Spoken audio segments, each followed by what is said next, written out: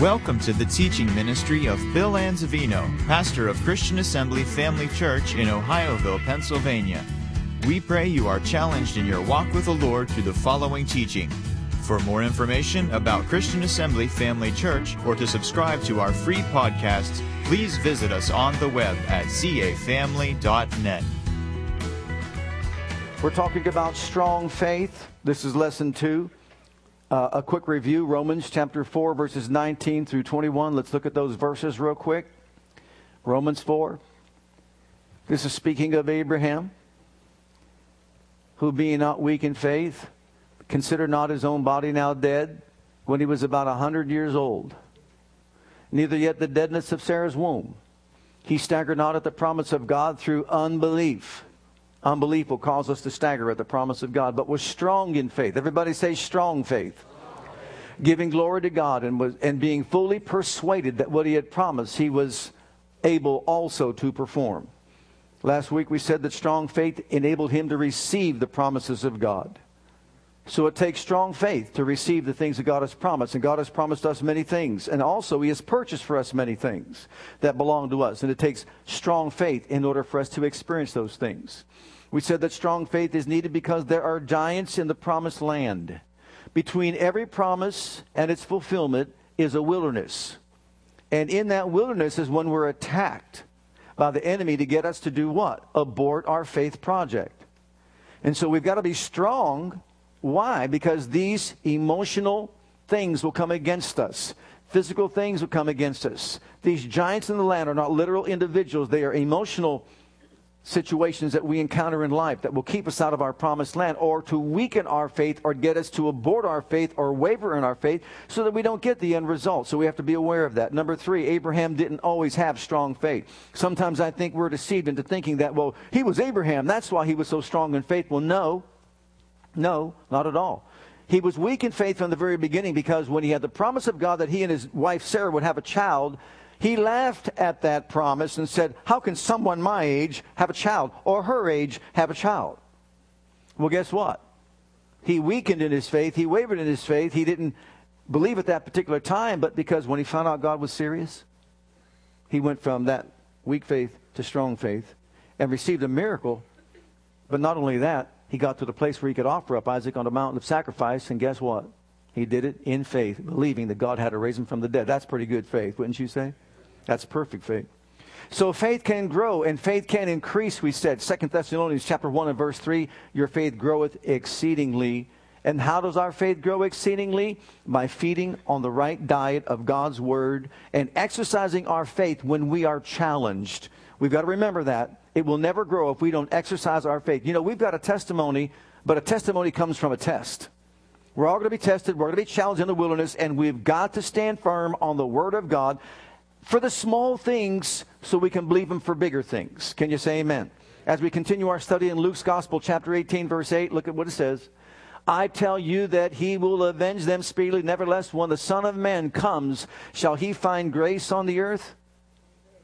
Love on the earth? Peace on the earth? Joy on the earth?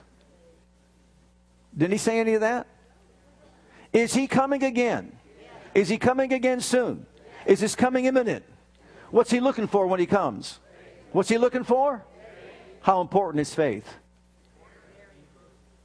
Absolutely is very important.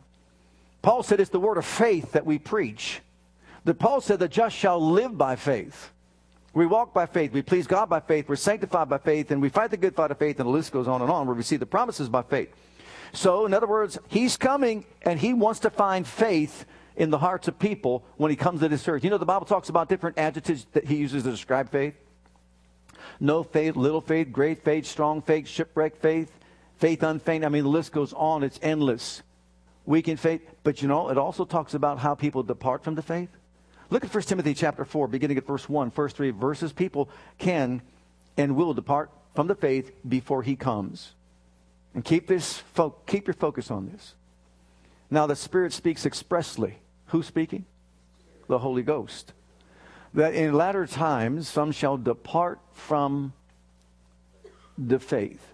Make a departure from the faith. Giving heed to seducing spirits and doctrines of devils, speaking lies in hypocrisy.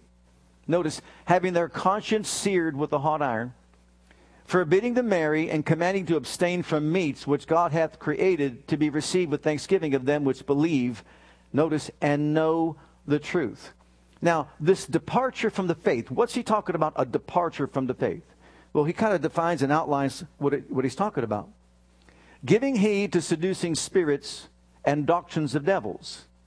So, what are they doing? Speaking lies in hypocrisy, forbidding to marry, abstaining from meats, and it goes on. But listen, departing from the faith also includes these doctrines that are very deceptive. Satan instilling in the hearts and minds of people certain things that don't line up with the truth. Okay, he already listed some. Forbidding to marry. Any sect, any group that forbids to marry for any reason is wrong. They're listening to a doctrine of devils, and they're departing from the faith. Faith can only be in the Word of God. Faith can only be in what God has spoken and said. We don't originate our own faith. He's the author and perfecter of our faith. Now, from the very beginning of time when he made man, Adam and Eve, what did he say? Be fruitful, multiply, replenish the earth, leave your father, leave your mother, have some dominion over the fish of the sea, the fowl of the air, subdue everything and put it on your feet.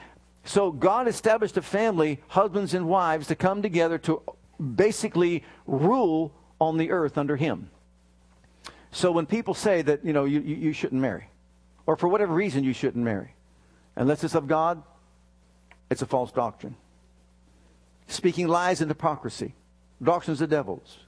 When it comes to he authorizing our faith, you think you could agree with me on this one?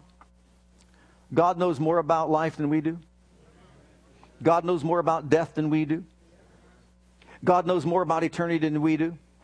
God knows more about marriage than we do. So guess what? When two people get married, the only way they could be married and live married by faith is by getting into the Word of God and finding out what God's Word says about marriage. And when he says, whoso finds a wife finds a good thing and obtains favor of the Lord, then guess what? You know what faith is? Honey, I found a good thing in you. When you get up in the morning and you look at her, honey, I found a good thing in you. You're a good thing. You're a great thing. You're a wonderful thing. Praise God. You're my blessing. Hallelujah. That's living by faith. When you all go off to work and you just say, that wife of mine, I'm telling you right now, that's departing from the faith. Listen, I worked in the mill. I know what they said. My ears were spinning. Some of these guys talking about their wives as if they were the devil himself. I'm telling you. But they go back home. How do you want me to do, babe?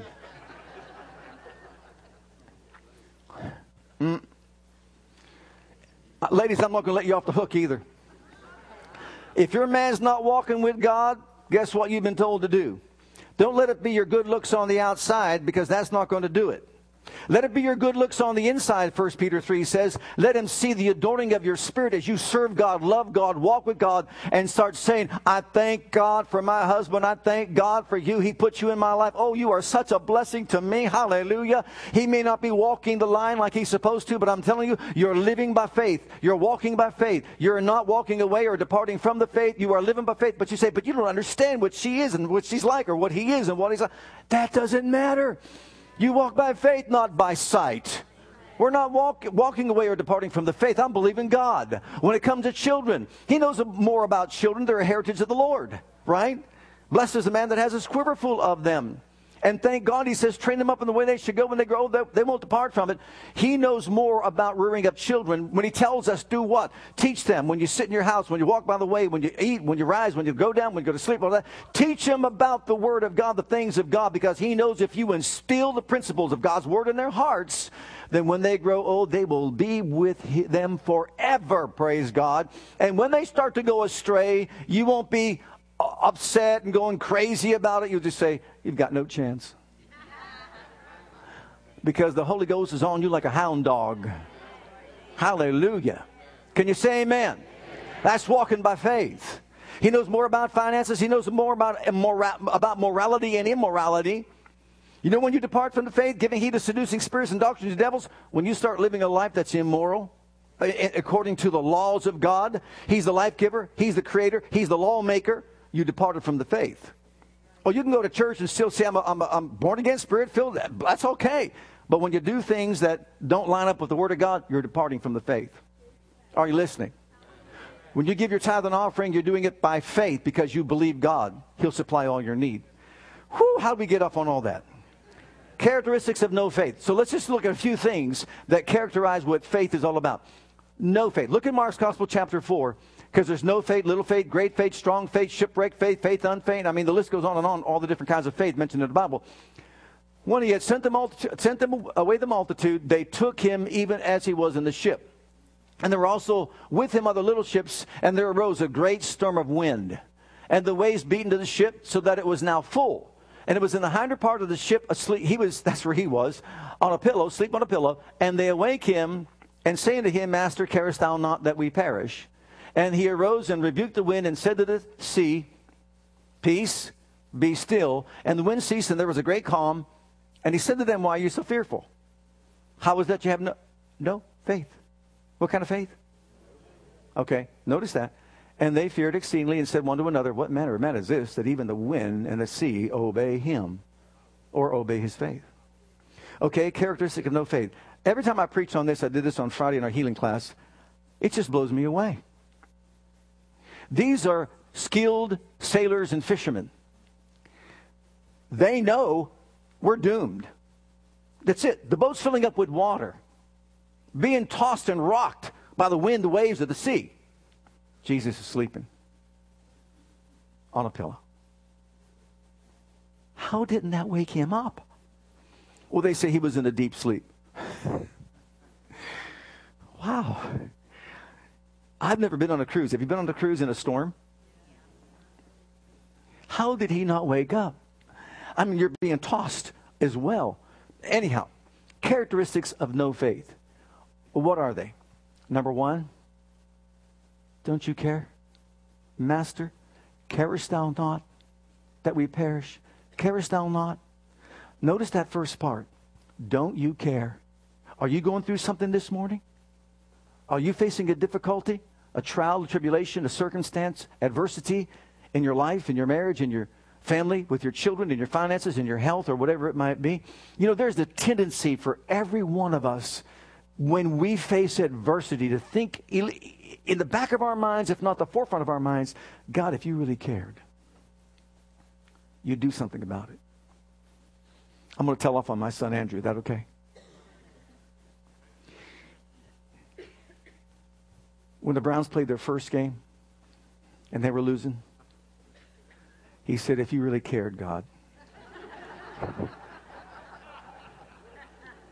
you're God, and you could do anything, he said. You can make them win.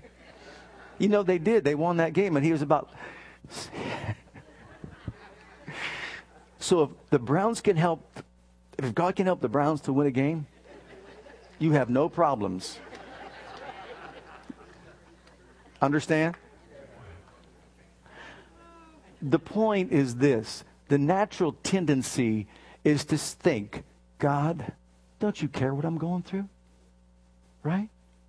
You got to care. Aren't you compassionate enough?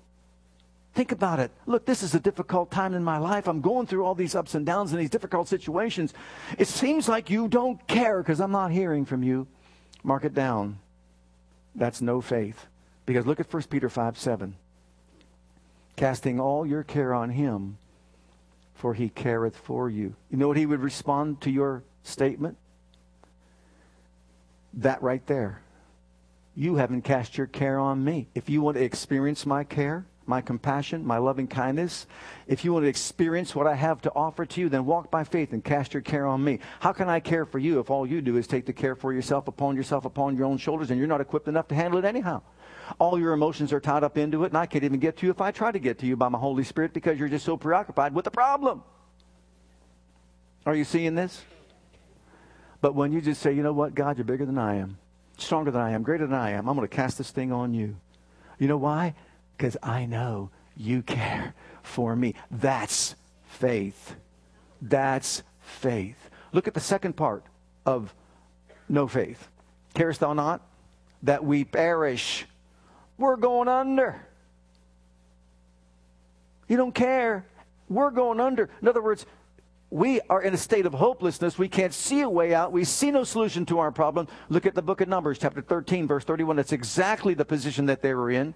But the man that went up with him said, this is when they went to spy out the land, we be not able to go up against the people, for they are stronger than we are. Put that in our own situation. This difficulty, this thing is so difficult. I'm not able. There's no possible way. I don't see a light at the end of the tunnel. It's a hopeless situation. So when a person says, God, you don't care. I'm going through a hopeless situation. I'm perishing. I'm going under. What kind of faith is that? None. No faith whatsoever. And why are we pointing this out? So that we can identify that, so we can recognize that, so that we can say to ourselves, whenever we hear ourselves saying, God, don't you care about my situation? Man, this is a hopeless... wait a minute. Don't talk like that, because that's... What is it? Now let's look at little faith in Matthew chapter 14. And let's begin reading at verse 28. Peter answered him and said, Lord, if it be thou, bid me come unto thee on the water. And he said, come. And when Peter was come down out of the ship, he walked on the water to go to Jesus. But when he saw the wind boisterous, he was afraid, and beginning to sink, he cried, saying, Lord, save me. And immediately Jesus stretched forth his hand and called him and said unto him, O thou of... Now remember, Peter was in the first boat. And Peter had what kind of faith then? No faith. What kind of faith does he have now? Little faith. So here we have a description of little faith. O thou of little faith, wherefore didst thou doubt? And when they were come into the ship, the wind ceased.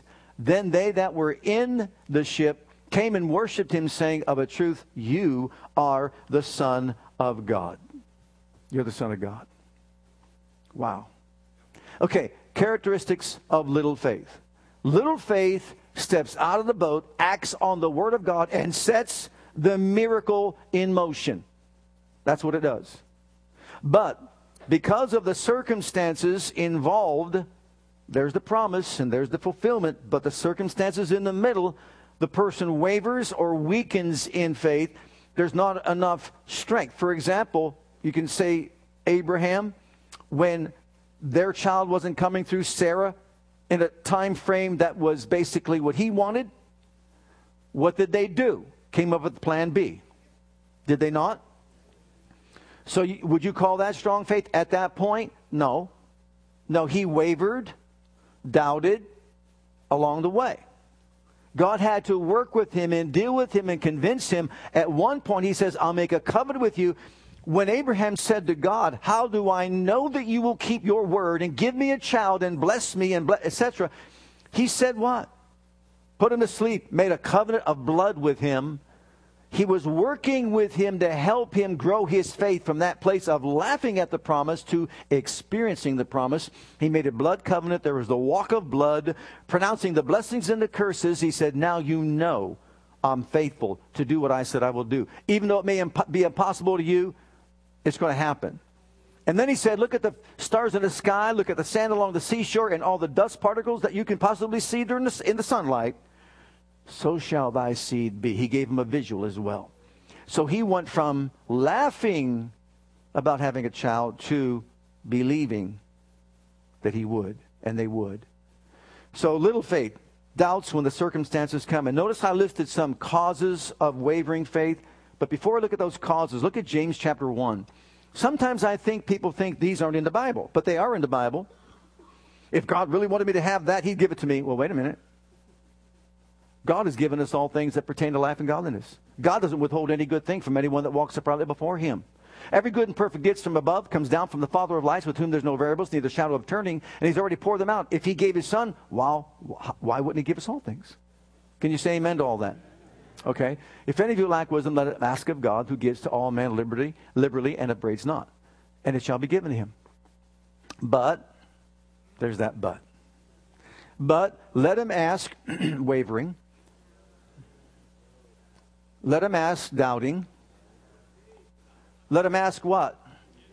In faith, nothing wavering. Why, Lord? Because he that wavers like the wave of the sea, driven with the wind and tossed. For let not that man even think he shall receive anything of the Lord. A double-minded man is unstable in all his ways. Notice a person shouldn't even think they can receive from God if they're wavering in their faith. You see, we get tagged and we get criticized for saying it takes strong faith to receive from God, even though that's what the Bible teaches. But someone says, I thought he was just talking about little faith, little mustard seed faith. Can remove a mountain. You forget the whole teaching. First of all, the seed is pure. There's no admixture of evil. There's no shell. There's nothing. Mustard seed is a pure seed. It's pure faith he's talking about. Put it into the ground. Guess what? It may be small. It doesn't stay small.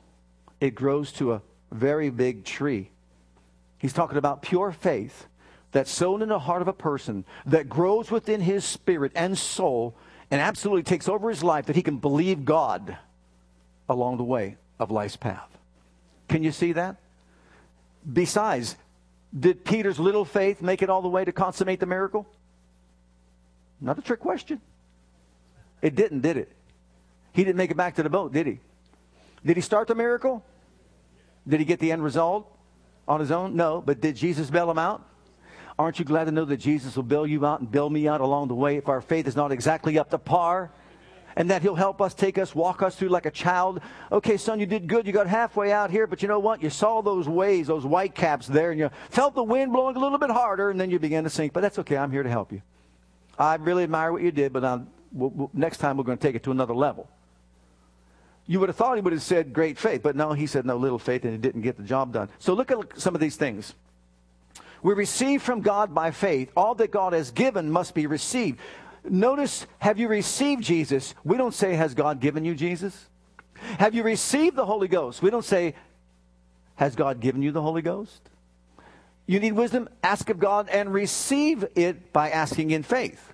So notice the connection of faith and receiving from God. It's not God withholding, it's our receiving by faith. Number one, reasoning will cause us to really waver in our faith. Reasoning along the way. And that's exactly what Peter did. He began to reason. But let's look at this number one. Luke 6:38. Reasoning. If I give, given it shall be given to you, good measure, pressed down, shaken together, running over, shall men give into your bosom. For with the same measure you meet withal shall be measured to you again. How in the world can I, giving away things, get more things? Anybody here want mercy? You want more mercy? Give mercy. You'll get more mercy. You want love? Give it out. You'll get some back. You get more back.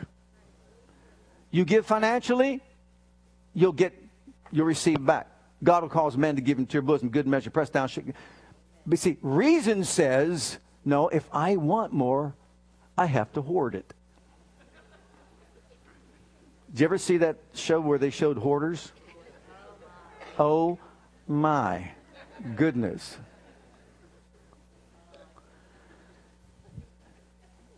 Don't hoard it. Give it. Give it. And it will be given to you. Good measure, pressed down, shaken together, running over. But people reason and they just say, no, I got to save it. I got to save it. I got to save it. I got to save it. Well, easy concept. You got a tomato with seeds in it. You can eat the seed, tomato and the seeds, and that's it. Or you can plant the whole thing.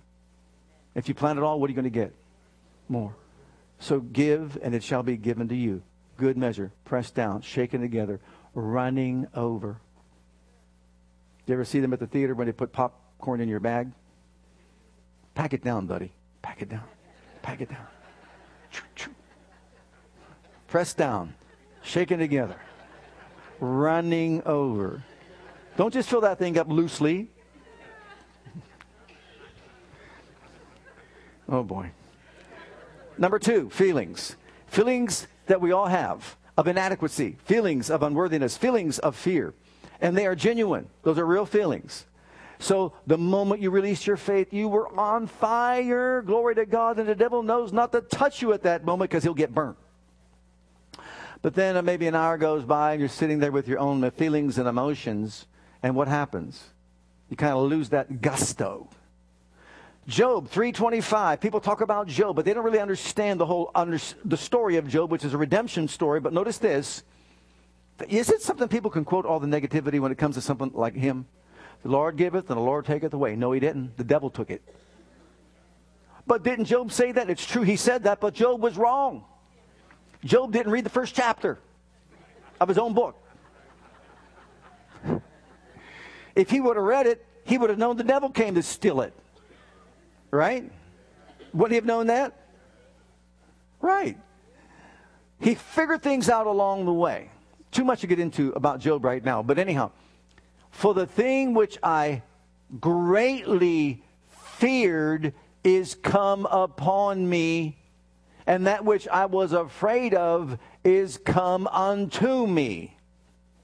You realize what happened to Job was his fear opened up the door to the work of the enemy. And when he opened up that door, the enemy came in and stole all that he had. He makes it very clear, it's because of my fear. Fear is a destructive force. If we're afraid to get up in the morning because of what we're going to face, what we're going to see, I'll tell you what, the devil will wreak havoc with your life. It'll cause you to waver when it comes to serving God, walking with God, whether it's in your marriage, with your children, in your family. Fear is debilitating. But you know what? I got some good news for you, all of us here today. God did not give us a spirit of fear, but of power and of love and of a sound mind. Hallelujah. Fear is a spirit that can't touch this. Amen? Cannot touch us. It has no power over us. But of power in the name of Jesus to rebuke it. Love casts out all fear, and a sound mind, well-disciplined mind, trained to know and understand that it may be a genuine feeling, but I don't have to live by it. You want to know what walking by faith is with regard to fear? Isaiah 41:10, fear not, I'm with you. Be not dismayed, I am your God. I will strengthen you, help you, uphold you with the right hand of my righteousness. So when feelings of fear come, walking by faith says what? Oh, I'm not going to fear. I'm tempted to, but I'm not going to fear. See, the temptation in the wilderness is to get us in fear. Why? To abort the faith project. To stop it. Get people to stop walking with God. They feel insecure. They feel inadequate.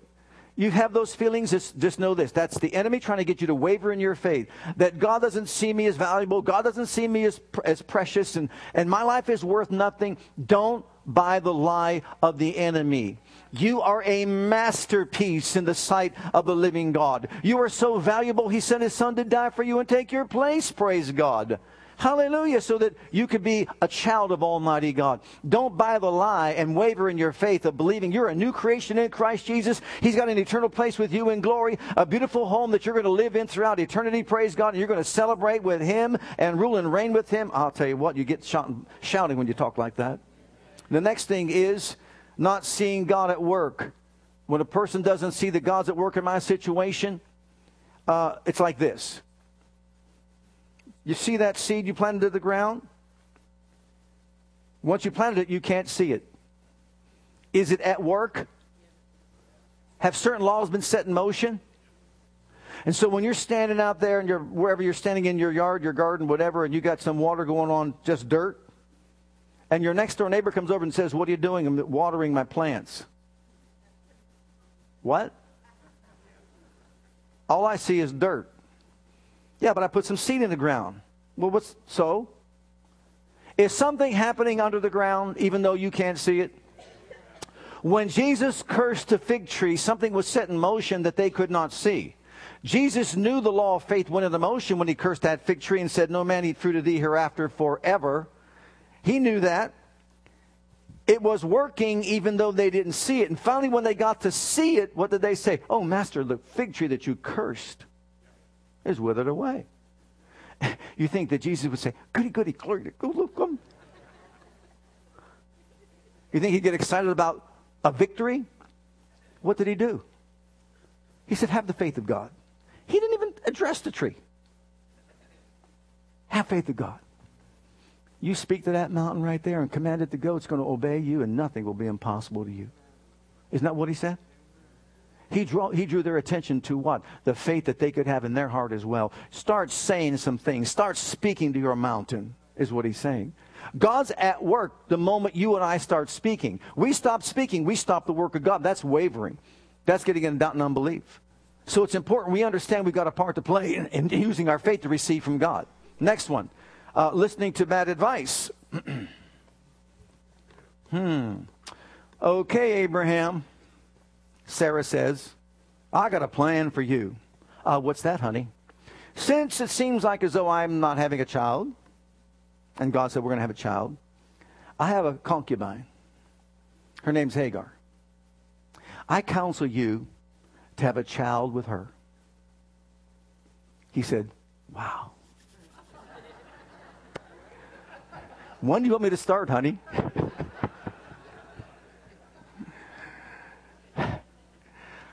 Bad advice. One work of the flesh gave birth to what this world is going through right now. Would you not agree with me? Absolutely, right? Bad advice, wrong counsel, Sarah. And when they did this, and God still said, you're going to have a child, he said, oh, would to God that Ishmael would be the one. Ishmael, God said, I told you no. And finally he started to believe it. You see, he didn't start strong in faith, did he? Listening, next one is listening to the devil himself. Think about it. Eve, did God really say that if you eat that fruit that you would, what was that again, die? Oh, he knows better than that. You know, he's kind of stingy. He's just kind of holding things back. He knows that the moment there's something that you're going to have if you partake of that you've not experienced ever before. And all the beauty of this garden and all that you have and all the glory that you possess, there's something even more. So look at that tree. See, she was believing what God said. She was believing God's word before. But all of a sudden now, you see, she's beginning to think differently, isn't she? She's thinking, is he holding back? Now she's wavering in her what? Faith. God said, don't touch it lest you die. Don't do it. Living by faith would have been like this. Look, devil, God told me not to touch it. I'm not touching it. You can say all you want to say. You can make me think what you want me to think. As a matter of fact, I know that you fell because you thought you could overthrow God by using your faith, but you found out that your faith is not compared to God's faith. And so even though you may know the laws of faith, you said, I will exalt my throne, I will exalt myself and all that. You guess what? You failed. You were wrong. You can't do it. He aborted his faith because he bought his own lie. And so when it comes to listening to the devil, don't listen to the devil to tell you that your faith isn't working. Or if he's telling you to do something derogatory as far as his word is concerned. You know, in your life, in your marriage, in your family, et cetera, et cetera. And then also focusing on the circumstances will weaken our faith and cause a person to waver in their faith. And you know, circumstances are real. We've never said don't, let's say, vocalize your circumstances, or we never said to deny your circumstances. I've never taught deny your circumstances. We never said that. There's something bigger and beyond your circumstances. Jesus didn't say the fig tree didn't exist. He spoke with authority. Did you notice in that one section of Scripture when he said, peace be still to the storm? Did you notice that? Can you imagine if everybody's on that boat? Let's call together and get a prayer meeting going. You know, we're just all going to fast. We're going to pray. We're going to petition God. We're going to, you start there, Brother Joe. And just give me this big, long, elaborate prayer. God, you made the heavens. God, you made the earth. You made the sea and all that in the midst. You said you'd never flood the place ever again. There's a bow in the sky that says to Noah, but from Noah, and you're God, and you're my. Jesus says, peace, be still. That's someone who believes in his words. Let this sink into all of our ears, mine too. What's the problem here? Cancer. Okay? Cancer, die in the name of Jesus. If we believe in our words, aren't you going to win this big, long, elaborate prayer? Jesus never did. How about when he spoke to devils and demons? Come out. They came out. See, faith is all about us believing in our words from our heart. That what we say with our mouth from our heart will come to pass. And Jesus said, can you throw up Matthew 17:20? Matthew 17:20, he makes it very clear to us that this is how things are made possible to all of us. All things are made possible. And Jesus said unto them, because of your unbelief, for verily I say unto you, if you have faith as a grain of mustard, you shall say to this mountain, remove hence to yonder place, and it shall remove. and nothing shall be impossible unto you. Now wait a minute, let's put that whole thing in context. If you had faith as a grain of mustard seed, you would say, isn't that what he said? To the problem, say to the mountain, be removed hence to yonder place, and it shall remove, and nothing shall be impossible unto you. How is it that nothing's impossible? If we believe that what we say has power. If we believe that what we say has authority. What did the Roman centurion say? I said to that man, go, and he goes. I said to this one, come, and he comes. I said to my servant, do this, and he does it. I believe in commands.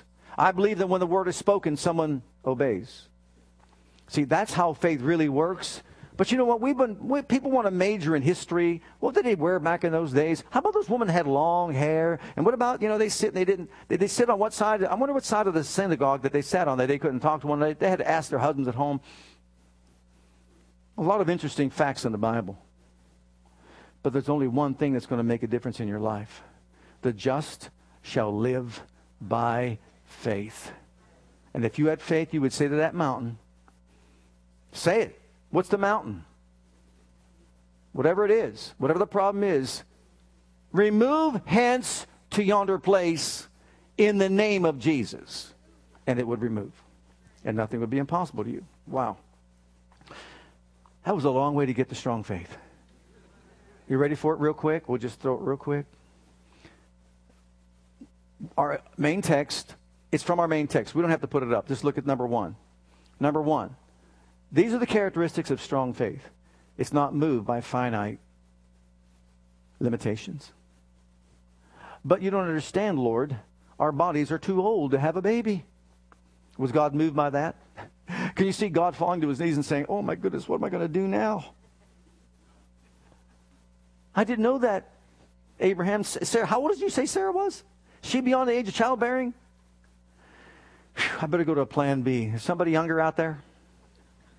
God wasn't moved by a finite limitation, was he? And what about you, Mary? You're going to conceive in your womb and have the Son of God. But, Lord, I don't know a man. That's not an issue. Wow, it's a finite limitation. Does that matter with God? Not at all. And what about this? We're so hungry this morning. Oh, Lord, we're so hungry this morning. What have we got? What have we got? Oh, Chuck has a meatball. And Ruth has a loaf of bread. And that's all we got. But look how many people we have to feed here today. That's a finite limitation. And what does God say? What does Jesus say? Thank you.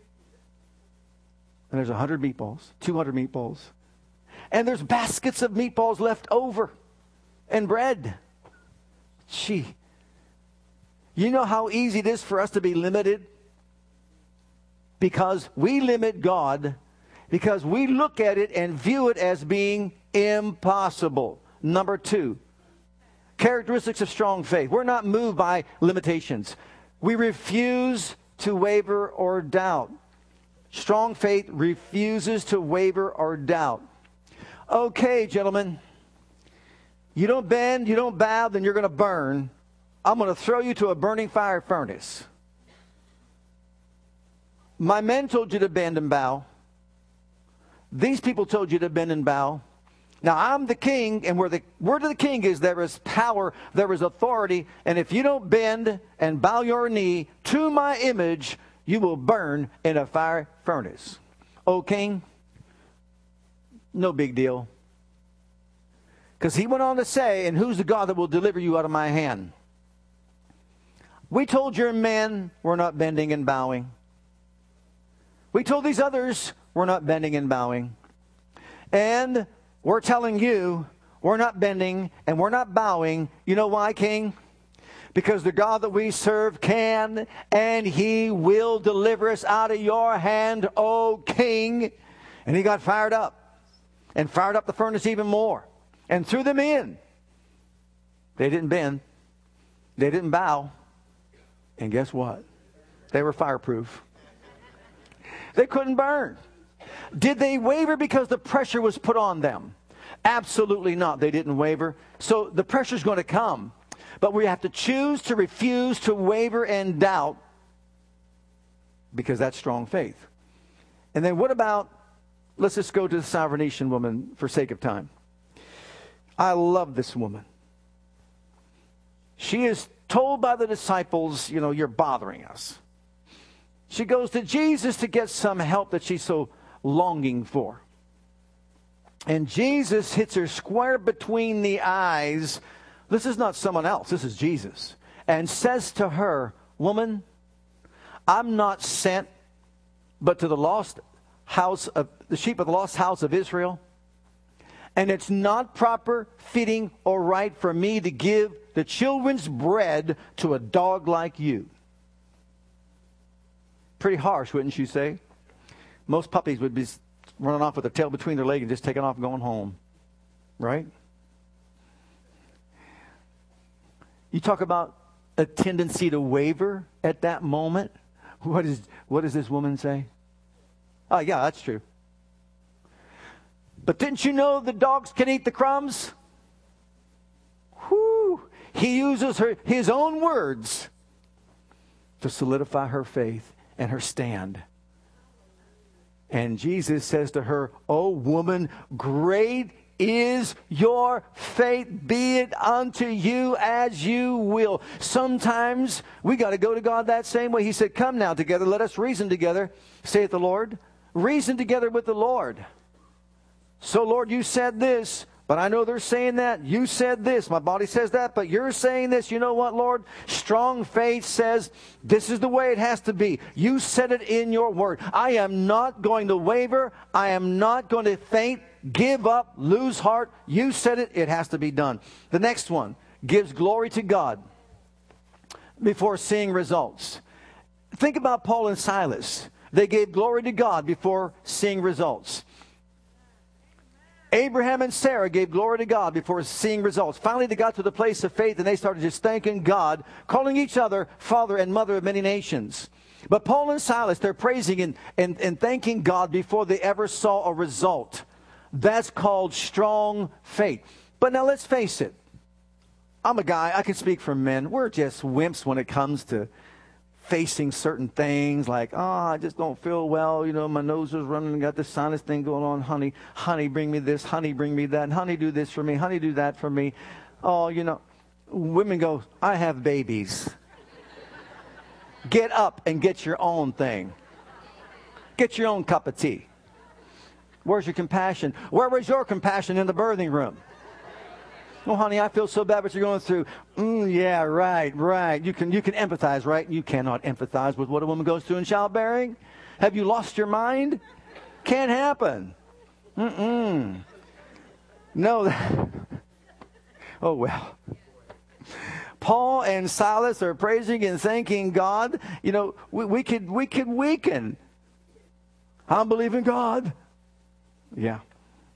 Hold fast your confession of faith without wavering, we are told. Declare it. Praise God. Don't waver in your faith. Believe that God heard you. Believe that you have it. Believe that God is working in the unseen realm and He'll bring it to pass.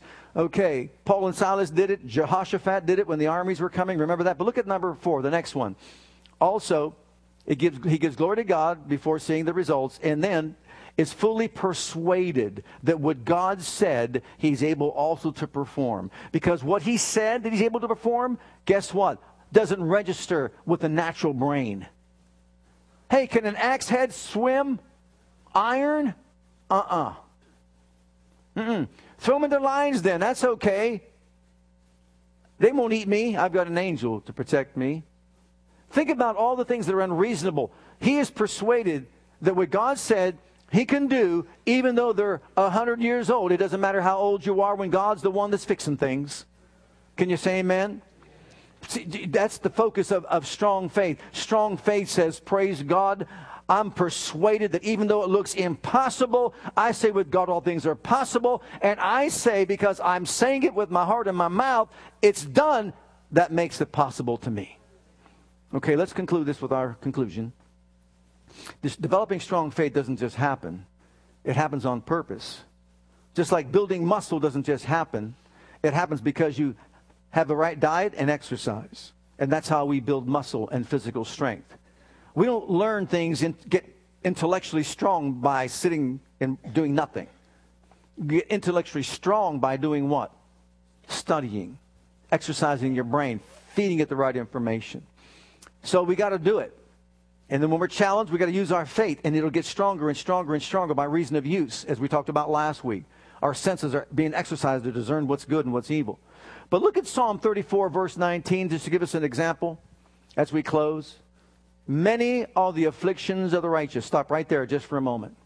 This individual was sick in his body, and he was at a meeting where others were being healed. And he went to the minister, and the minister said to him, would you want me to pray for your healing? And he said, nope. Don't you just love it when the minister's challenged right at the altar? It's usually the altar or the door, one or the other. He said, I'm here to tell you that many are the afflictions of the righteous. I know my Bible. I don't want you to pray for me because I'm afflicted, because I'm righteous. So I have to bear the affliction. And the preacher said to him, oh, say that verse again. He said, many are the afflictions of the righteous. And he said, and the guy just stood there. And what? What do you mean, and what? What's the rest of the verse say? I don't know. But the Lord delivers him out of them all. You talk about the right diet. See, if we get fed the wrong thing, we're not going to have the right kind of faith.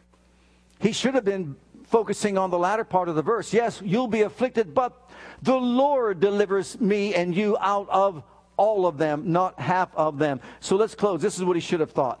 This is what he should have heard.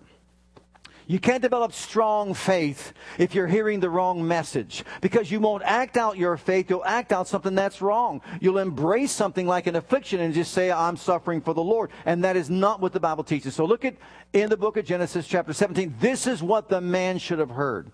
And this is what we need to hear with regard to life, marriage, raising children, finances, health, giving, everything. And I will establish my covenant between me and thee and thy seed after thee. Notice the expression, thy seed after thee, in their generations for an everlasting covenant, to be a God unto thee and to thy seed after thee. And you'll get people saying, well, that's God's promise to Abraham for him and his seed. Right? To be a God to them, to bless him, and etc. Well, look at Galatians chapter 3 and verse 29. This is what this man should have heard, other than the latter part of that verse. If you be Christ's, are you Christ's? Are you Christ's? I mean, really, are you him? Are you his? You belong to him? He's your Savior. He's your Redeemer. Then you're Abraham's what? His what? Genesis 17:7 just said, I'll be a God to thee. Then you're Abraham's seed and heirs according to the promise. What did God promise Abraham? You're an heir to it. Just let's close with this last verse. Can I have this last verse? Luke's Gospel, 13, verse 16. Do you remember the